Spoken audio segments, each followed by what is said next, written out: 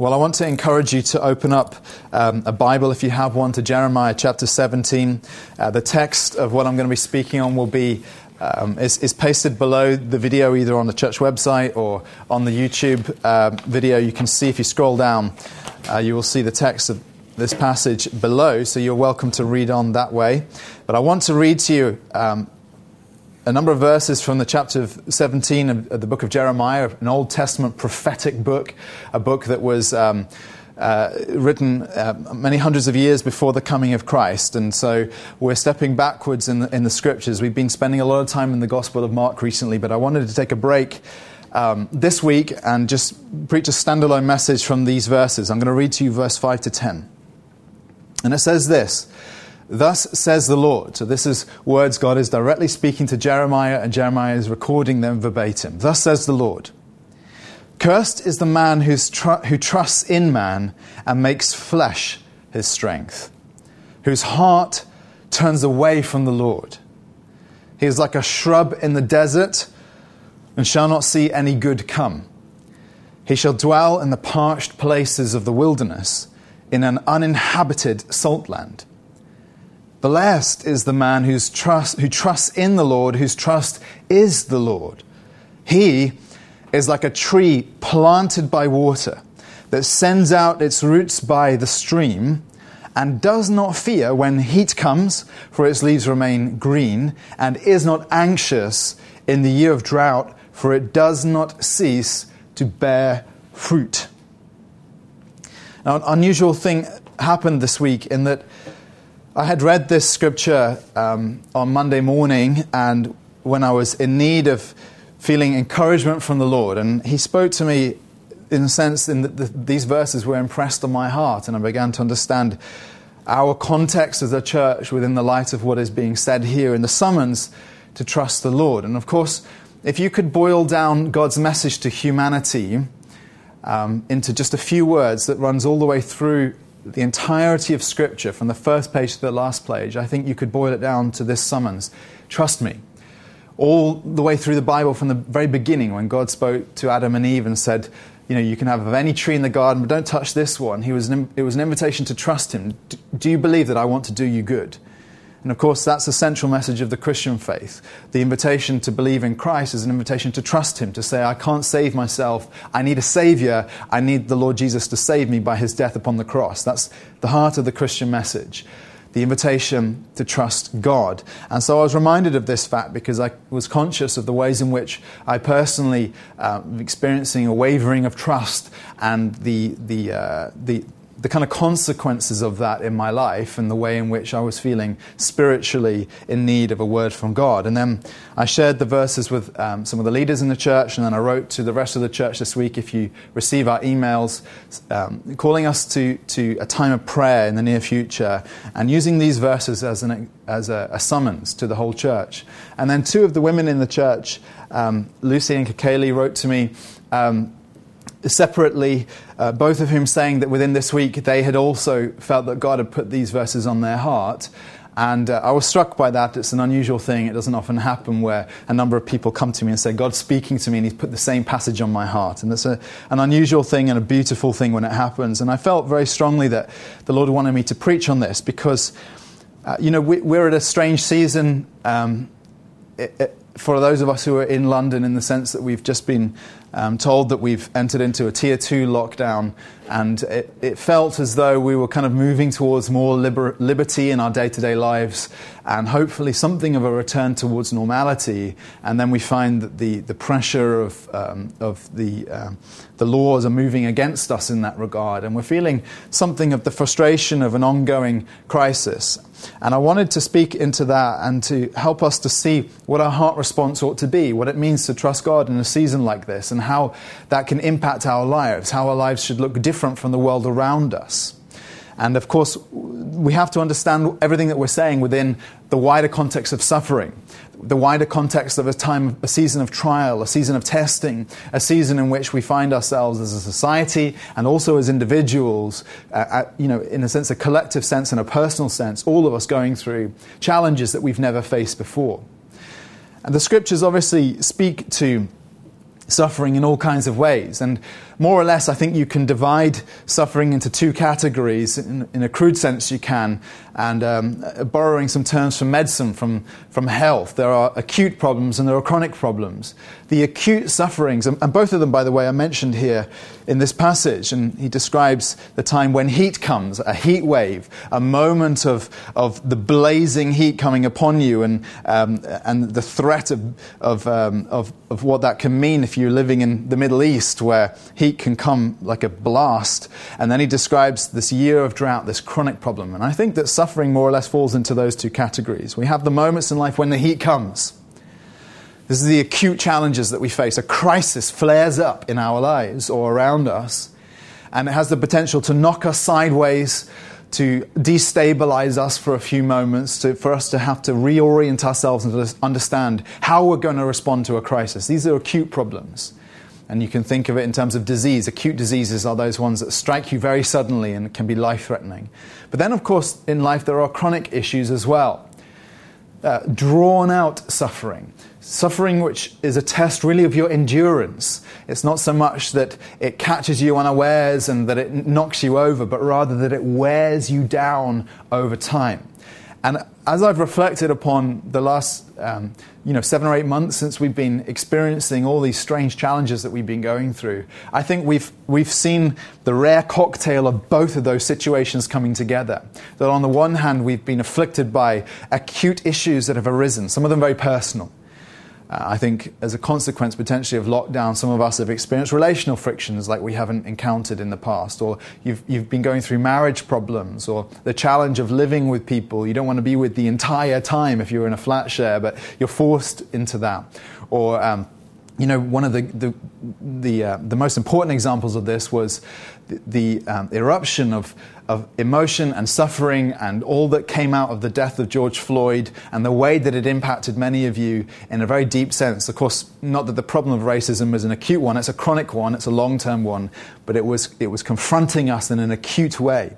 So we faced those kinds of flare-ups in the recent months, but we've also faced this against a backdrop of chronic difficulty, of this long drawn-out suffering, this long drawn-out trial, this experience of the destabilizing of our lives when we've been thrown into a situation which is very unfamiliar in the context of this virus and of lockdown itself. Now, the reason why I paint that as a backdrop is because I think we need to ask the question, what good can come of it? What would God want to do through moments like this, whether it's the acute or the chronic, it doesn't matter. Why does God allow us to experience all of these things? And one of the answers that the scriptures give, and which I think this passage points to, is that suffering is the great revealer. Suffering is the thing which exposes our source of reliance, what we've been building our lives upon. It's the revealer. And this is true in a very general sense at a national and societal level, first of all. When you think about how our culture has moved very definitely and steadily towards secularism over the last 70 to 100 years. Large-scale abandonment of belief in God. And we've now moved the basis of our trust from a belief in a living God who is over us, who creates us, who has a purpose for us. We've moved it from that basis to a new one, a scientific worldview, a naturalistic worldview, a secular worldview in which meaning is constructed, is invented by humanity for our own for self-service, for our own good and benefit. And of course, this hasn't really been tested until now. We've not had to see our worldview be put to the test until this moment. And what I think we're witnessing is something of the bankruptcy of the secular worldview. And I think we see this most evidently in the unbelievable fear that has gripped not only our nation, but the nations, and the way in which we are a slave to fear in times like this. And you can contrast this, you can do a side-by-side contrast with the situation as it was back in 1918. We'd just come off the back of the First World War. Millions of men had been slaughtered. And then a virus afflicted the Western world, and of course globally, the Spanish flu. And it's estimated that something like 50 million people were killed on the back of that virus. But what was the reaction of the populace at the time, and here in Britain and among the churches, was nothing like what we're seeing today. There was a calmness, there was almost a stoicism, a resilience, and it makes sense. They'd just gone through 4 years of brutal suffering. People were steely. They were able to explore their sense of trust, what they were relying upon in life, and they reacted very differently to this wave of death that moved across the globe. And now we move forward to 2020, and we see something which is significantly less dangerous, but which is being reacted to with a great deal more fear. And I think that what we're seeing here is the bankruptcy of a secular worldview. We're seeing the revelation of the things that what we're relying upon as society coming to the fore in the way that we're reacting to this particular situation. Now, so suffering is a revealer, and this is true at a societal level, but it's also true at a very personal level also. And this is really where I want us to dwell today. Suffering allows you to know yourself. The next verses, from verse 9, it says, "The heart is deceitful above all things and desperately sick. Who can understand it? I, the Lord, search the heart and test the mind to give every man according to his ways, according to the fruit of his deeds." The heart is deceitful above all things. In other words, our ability to really know ourselves is limited. We have a limited capacity to understand our own hearts, our own motivations, our own idols, our own gods. And suffering has the capacity to draw that self-knowledge out so that you see yourself truly in the light of day. Kathy Keller wrote this. She said that pull up uncontrollable emotions by the roots and you'll find your idols clinging to them. Pull up uncontrollable emotions by the roots and you'll find your idols clinging to them. And it seems to me that when you're going through a time of particular challenge and suffering and frustration, that process is catalyzed and accelerated tenfold. You experience these uncontrollable emotions, and then as you examine your reaction to your situation, you begin to see the idols which are underneath your emotions. You begin to know yourself, and you know the way that God knows you, the God who searches the heart and tests the mind, as it says here in this passage. Now, what does God want to see in us then is the question. Maybe we've been displeased with what we've seen in ourselves. And the question is, what does God want of us? What does it mean to be a person who trusts in Him? And I want to lay this passage open for you both negatively and then positively. We're going to begin with the negative. This is how the passage begins. Thus says the Lord, "Cursed is the man who trusts in man and makes flesh his strength, whose heart turns away from the Lord. He's like a shrub in the desert, and he shall not see any good come. He shall dwell in the parched places of the wilderness, in an uninhabited salt land." And I think the way we can summarize this is, if we're speaking negatively here, is that God is describing here the failure of the godless life, the failure of the atheistic life, the failure of the life which turns away from God. You say, well, who does this describe? And obviously this describes in a very, very accurate way our world at large. Cursed is the man, it says, who trusts in man and makes flesh his strength. If you could ask, what is it that best describes the philosophy of our age? And I would say it's a man-centered view. We've largely abandoned other sources of reliance and strength, and we've turned inwards to our own capacity, our own ability, our own scientific endeavor, technology, and all the rest of it. This is the age in which we trust in man. And so it then applies out there. But listen, before you dismiss the sharp edge of this passage, I think there's a way in which this applies to us all. Because every one of us has the capacity, I think, to move away from a confident trust in God towards a reliance upon ourselves or upon humanity in general. We are breathing in the air of secularism. So even if you're a Christian and a professing believer, the air that you breathe every day of your life is the air that assumes God isn't here watching over us, but that we must rely upon ourselves. And so even a professing believer, somebody who says with their mouth that they love Jesus, can in their heart wander away from a true and pure devotion and trust in Him.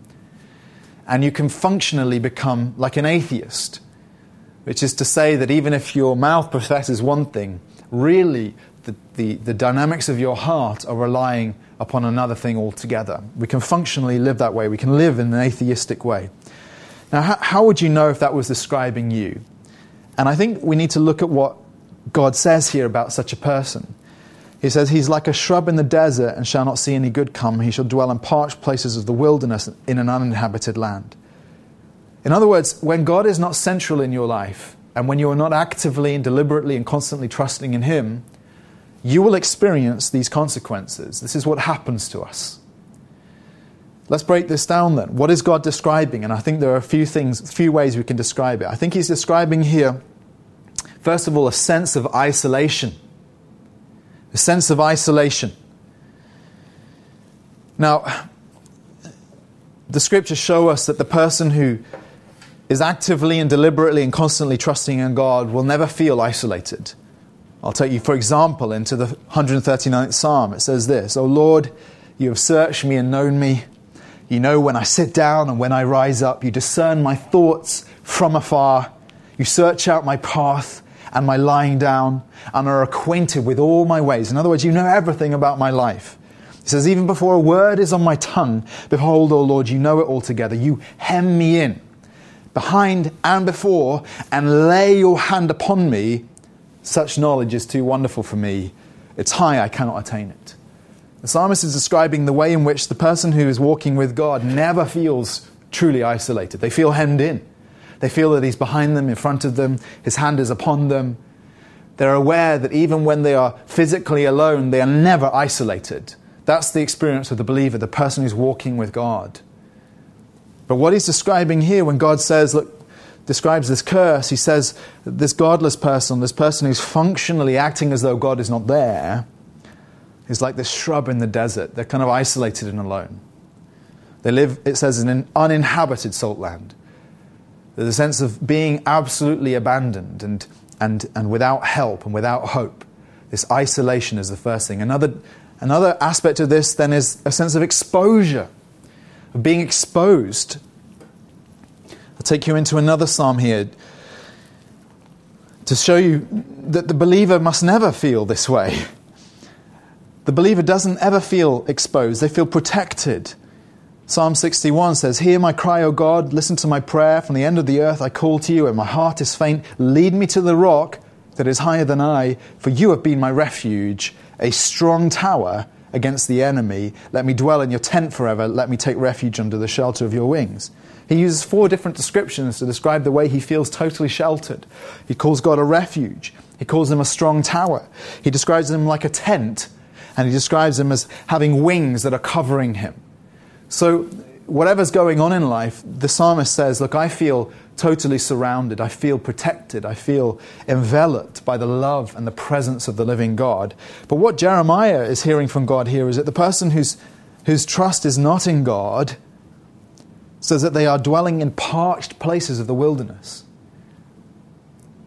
They're in the desert and they feel utterly battered by the elements, by the heat during the day, the cold at night, the dryness of the air, the total exposure to the elements, which is the thing which kills someone who's in the desert, isn't it? That total exposure, the lack of shade, the lack of sustenance. And then another way you can describe this, then a third way, is a sense of emptiness. I think, again, to take you to another psalm, the believer, the person who's walking with God, should never really feel empty. So Psalm 34, oh, taste and see that the Lord is good. Blessed is the man who takes refuge in Him. Oh, fear the Lord, you His saints. For those who fear Him have no lack. The young lions suffer want and hunger, but those who seek the Lord lack no good thing. He's describing that sense of daily sustenance and satisfaction and being full in your spirit, even if your belly is hungry. That God is the one who sustains you, who fills you, satisfies you, gives you everything you need in life. And that this is the experience of the person who is walking with and trusting on and near to God. But what God is describing here to Jeremiah for the person who is not any of those things says that they're this shrub in the desert, that they are in an uninhabited salt land. Of course, what it means is that you feel parched, you feel utterly dried out and withered away and brittle and lacking and absolutely in need. So what I'm wanting you to see here, as we consider this from a negative perspective is that I think you can read this passage in a couple of directions. We read it first of all as a warning. And the warning goes like this. It says, if you stop trusting in God and making God the one you rely upon, which is what we've done nationally, but also what we can do as individuals, when that's the case, you will find yourself soon enough in an experience of the desert place. You'll find yourself where these things become true of you. This isolation, this exposure, and this emptiness. We can read it as a warning. It says, don't wander away from God. But I think we can also read it backwards. And you can read it as a diagnosis. Which is to say that if you find yourself in life in a situation where you feel these things are true of you, you feel this total isolation, you feel this emptiness and this exposure, you feel the battering of the heat by day, you feel that you're in a desert place, then you must look at it as a diagnosis. And you read this passage backwards and you say, well, if this is my experience, then what I'm doing, what I'm tasting here is I'm tasting what God says is a curse. And if I'm tasting a curse, why? And it says that cursed is the man who trusts in man and makes flesh his strength. We need to be able to see ourselves in the light of this scripture and to understand the danger that we're in when our lives are falling apart because we're going through difficult times, when our lives are fragmenting or fracturing or dried out and brittle and broken because we're going through difficult times, when our emotions are volatile and all over the place and we're anxious and full of fear and all those things, when all those things are true of us, we need to look at ourselves and say, well, the scriptures diagnose this problem. For whatever reason, I'm cut off from real fellowship and real trust in the living God. I want to remind you of the verses I read to you right at the start of this service in Psalm 107, where it said that some wandered in desert wastes, finding no way to a city to dwell in. And this is the experience, isn't it? This desert place. And what does God do? It says that when they cried to the Lord in their trouble, He delivered them from their distress. He led them by a straight way till they reached a city to dwell in. He describes that sense of satisfaction. He satisfies the longing soul, and the hungry soul He fills with good things. The person who's wandering and alone in the desert feels hope when they see a city. The city often in Scripture speaks of safety, of refuge, and indeed of the very presence of God. From a place of isolation and aloneness and danger to a place of safety, a place of sustenance where there's food, where there's drink, where there's shelter, where there's community. And the scriptures are saying, come home. Come home. Are you isolated? Are you feeling exposed? Are you feeling empty? Come home, the Bible says. Everything that you're feeling is a consequence of your having wandered away from a true trust in the living God. Come home. Now, I want to turn back to this passage in Jeremiah and consider it then from a different angle, which is to say positively. So far we've looked at it as a curse. What happens when man makes man his trust? But there is also a positive aspect here when in verse 7 and 8 it says this, blessed is the man who trusts in the Lord, whose trust is the Lord. He's like a tree planted by water that sends out its roots by the stream and does not fear when heat comes. For its leaves remain green and is not anxious in the year of drought, for it does not cease to bear fruit. What is God promising here? And what we're looking at is the assurance of putting your trust in Him. What is He promising? Let me just rule out a couple of things. He's not saying that the person who trusts in Him will not experience hard times. It's not that at all. We know that every believer will go through grief, will go through danger, will go through suffering just like everyone else. You're still in the desert after all. He's not promising total protection either, that sickness won't touch you, or that you won't experience the pain of loss or all these kinds of things and harm. But what He is saying, it seems to me, is that even when you're in that place of drought and danger and heat, what He's saying is that you can have this unbreakable connection with the living God, which is your source of life and sustenance, so that you can stand up under the experiences that others cannot. No matter what comes. The image here is of a tree. There's a vivid one because if you've ever been to Israel, you'll know that in the heat of summer, most of the land becomes relatively barren and arid and dry, except for where there is irrigation, man-made irrigation channels. But the exception being the great water source, which is the River Jordan, which runs from north to south, straight down through the east side of the nation. And its banks are always green, and trees grow along its banks. And so that even in the blistering heat of the summer, in the Middle Eastern heat of the summer, where there is just desert just out to the east of the river, where trees are planted, they remain green. And he's describing this is your experience, this is you in life. Your roots go down to streams, perhaps underground streams. You have a source of sustenance, a source of life which doesn't run dry. 10 years ago, my wife and I spent some time in Israel for about 6 weeks during her medical elective. And while we were there, we took a trip out into the Judean desert. And the Judean desert is a barren wasteland. It's beautiful, but it's barren. There's not a plant in sight. It's just rolling hills of rock. And we went down into a wadi. A wadi is a gorge between rocks that's been worn out by water over time. And it's a very dry place. But as you trek down into this wadi, and you see nothing but lifeless, barren rock all the way down until you go around a corner where the path turns, and then across the wadi, and on the face of the rock on the opposite side, there is the most unexpected thing, which is a monastery, St. George's Monastery in Wadi Kelt, which is built into the side of the gorge and surrounded by greenery, palm trees and various other plants and foliage that surround it. And it takes your breath away when you see it. You think, that's beautiful. I want to go down there. And the reason why it's there in this barren wasteland is that they have a water source. There's a small stream that runs through the bottom of this wadi, which doesn't run dry. And this monastery has been there for centuries as a result. And it's an image there of what we're describing here.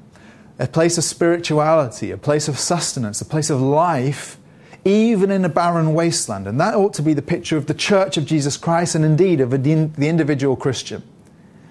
That you, even when everything else is dry, you have life in yourself because you have roots that go down into God and into a sense of trust in God.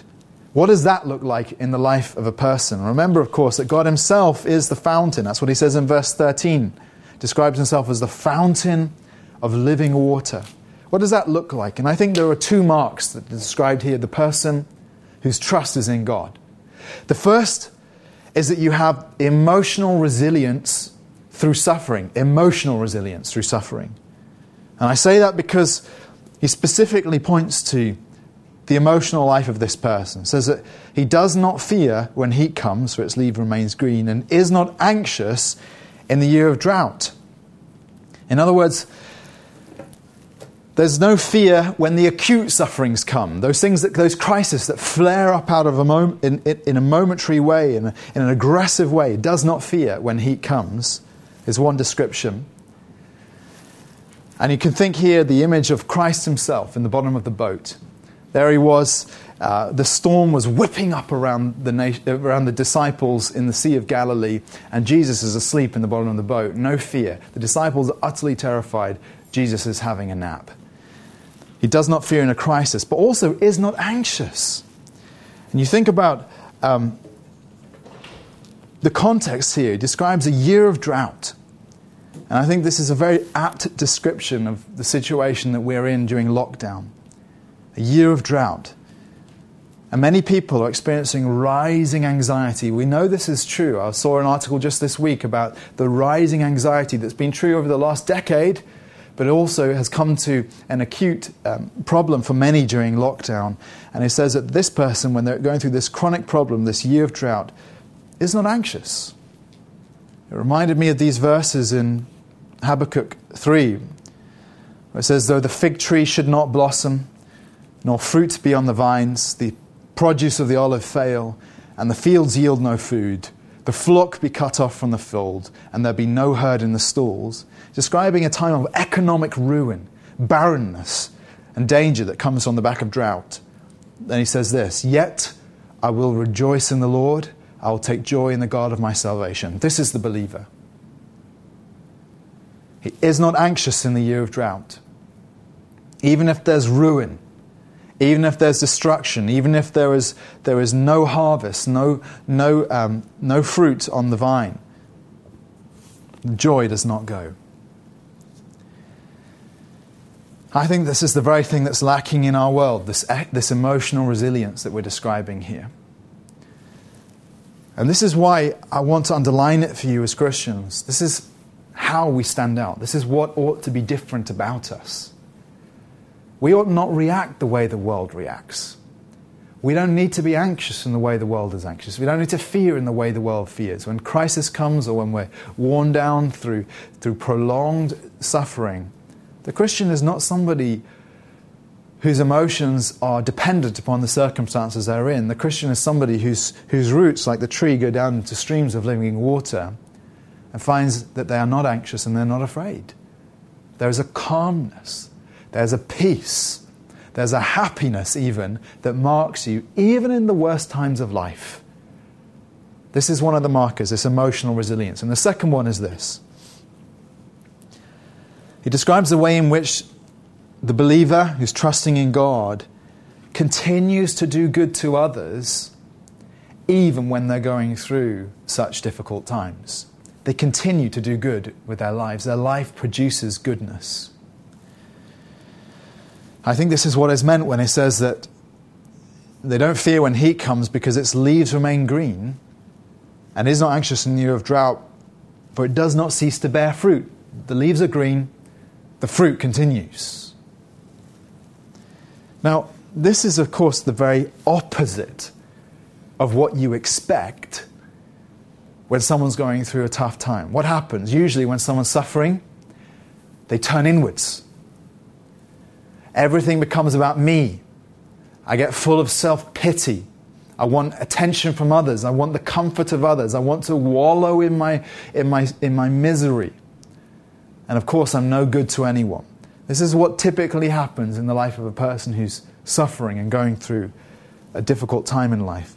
And this is why it's such a striking image. Because he's saying, look, here's this tree in a desert, and yet this tree continues to be green and continues to produce fruit. In other words, it's blessing everyone around them. You may have met such people from time to time, people who can have the worst that life can throw at them, and yet they still care about others. They still are interested in the good of others. They're still fruitful, productive, full of benefit to those around them. And he's saying, why? Why? Because the Christian has an infinite supply of the grace of God.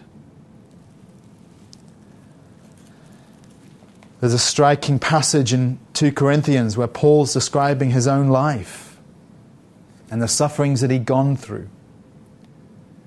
And yet the fact that God was still using him. So rather than the suffering causing him to turn inwards into self-pity and misery and wallowing, he says rather it was an opportunity for all of God's grace to be shown. And I want to read you these verses in 2 Corinthians 4. He says, we have this treasure in jars of clay. In other words, our physical, bodily lives are brittle and fragile, but within them, like in a clay jar, we actually contain treasure. And that's the gospel. That's our connection with the Lord. We have this treasure in jars of clay, he says, to show the surpassing power belongs to God and not to us. Yes, we're weak, but God is strong, and we're connected with this infinite supply of grace. He says we're afflicted in every way. So we're not spared from suffering. And he begins to describe it. He says, we're afflicted in every way, but we're not crushed. We're perplexed. You may well feel perplexed right now as you look at life. But he says, but we're not driven to despair. He says, we're persecuted. People oppose us, hate us, feel angry with us for the things we believe. But he says, we're not forsaken. God's still with us. He says, we're struck down. And Paul had been struck down many times, whether through shipwreck or stonings or beatings or sufferings. He says, but we're not destroyed. Every time we trip, we're not broken. We're not broken beyond repair. He says, we're always carrying in the body the death of Jesus, so that the life of Jesus may also be manifested in our bodies. For we who live are always being given over to death for Jesus' sake, so that the life of Jesus may also be manifested in our mortal flesh. In other words, all of our suffering, he says, produced an opportunity for us to show that we are reliant upon a living God who is more than enough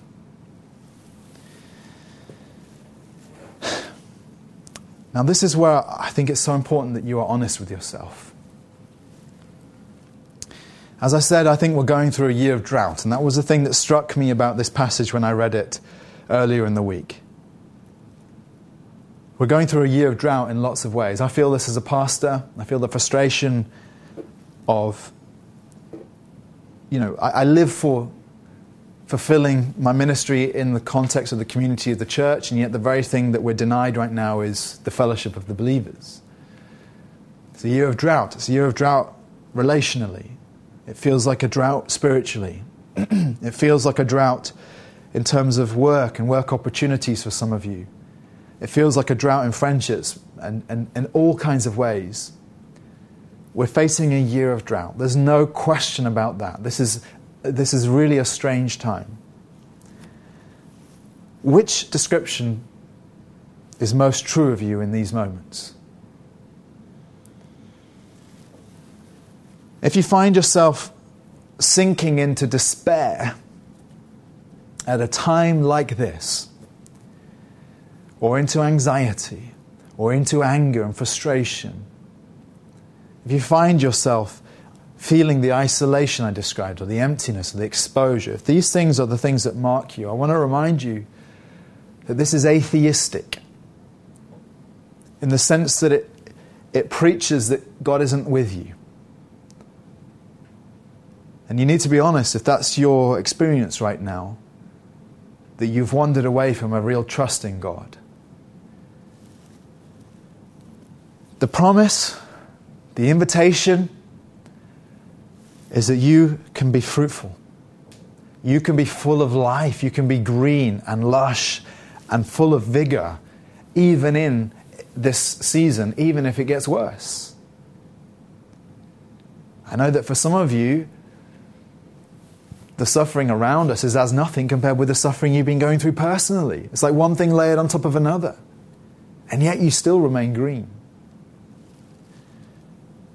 Let me come to a conclusion here and just ask this then. How do we recover a sense of trust? This is what God wants, isn't it? Blessed is the man who trusts in the Lord. How do we recover trust in God and a confidence that enables us to stay green in this time?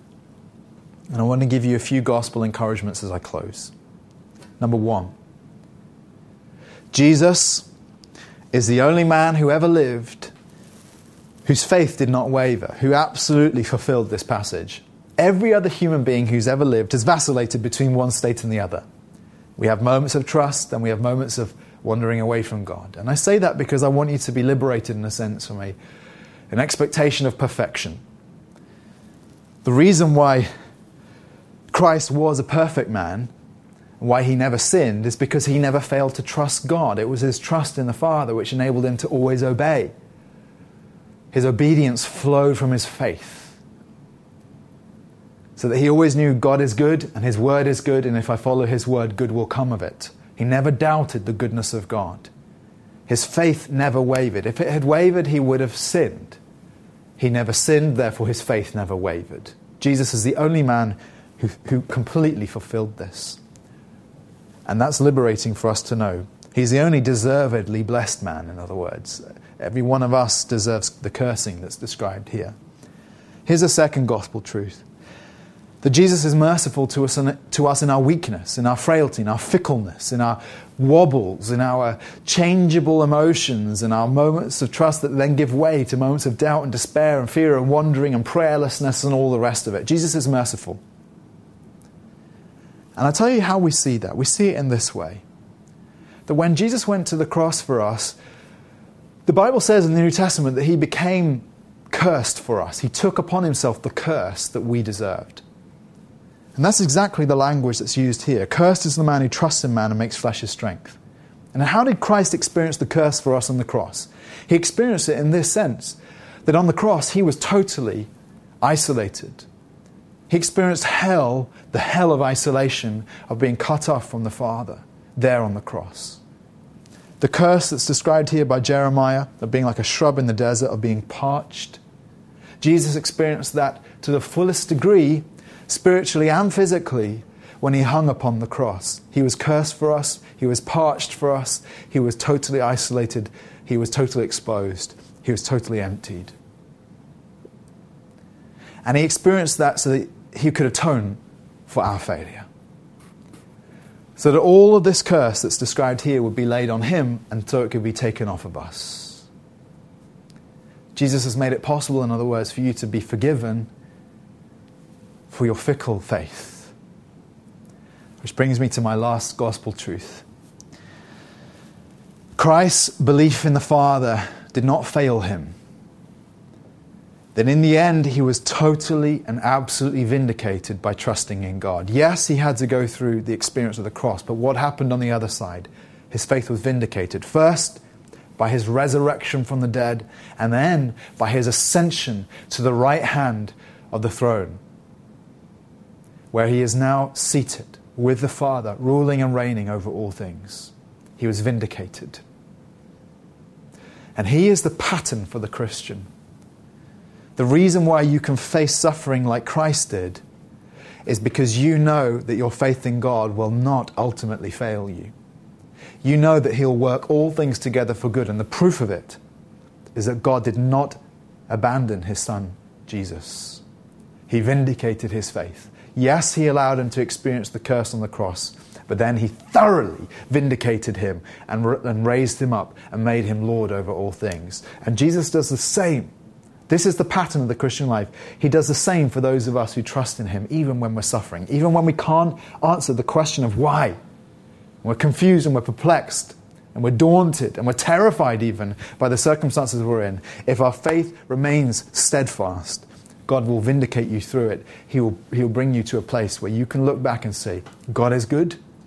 He had a plan and he never abandoned me. I feel a pressure and an urgency in my heart that this is something we need to remember. Because there would be nothing worse for us as a church and as individual Christians than that during this time we should more resemble the atheistic world we're in than the people of God. If our emotions are merely a mirror of the secular world in which we exist, then what is our faith? And what good is it doing us? It's so vital that we as Christians are different. And maybe you're not a Christian. Maybe your experience is that you feel everything I've described, that isolation and so on, because you've never really tapped into the source of life. You've never really come to know that God is good and that he loves you. I want to invite you to experience that love for the first time today. I want to encourage you to reach out to him in prayer. Christians, let's come back to the Lord now. We're going to worship.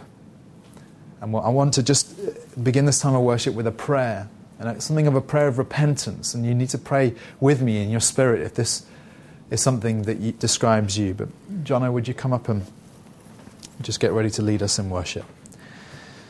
Father, we're so struck by this vivid descriptions, this contrasting descriptions of what it means to be away from you, the cursed life, and what it means to be with you, the blessed life that's blessed even in the midst of pain and suffering and agony. And Father, we repent to the extent that our lives sometimes resemble the despair of an atheistic worldview. But ask you, Lord, to rekindle faith and trust, reliance upon you, to draw us back into your presence, to forgive us for our weakness, and to restore the strength that is ours in Christ. I pray that those who don't know you will cross that line for the first time today from a place of isolation, of realizing that their worldview is totally bankrupt, to a place of knowing you and knowing that their life is secure in you no matter what happens. And I ask this in the name of your Son, Jesus. Amen.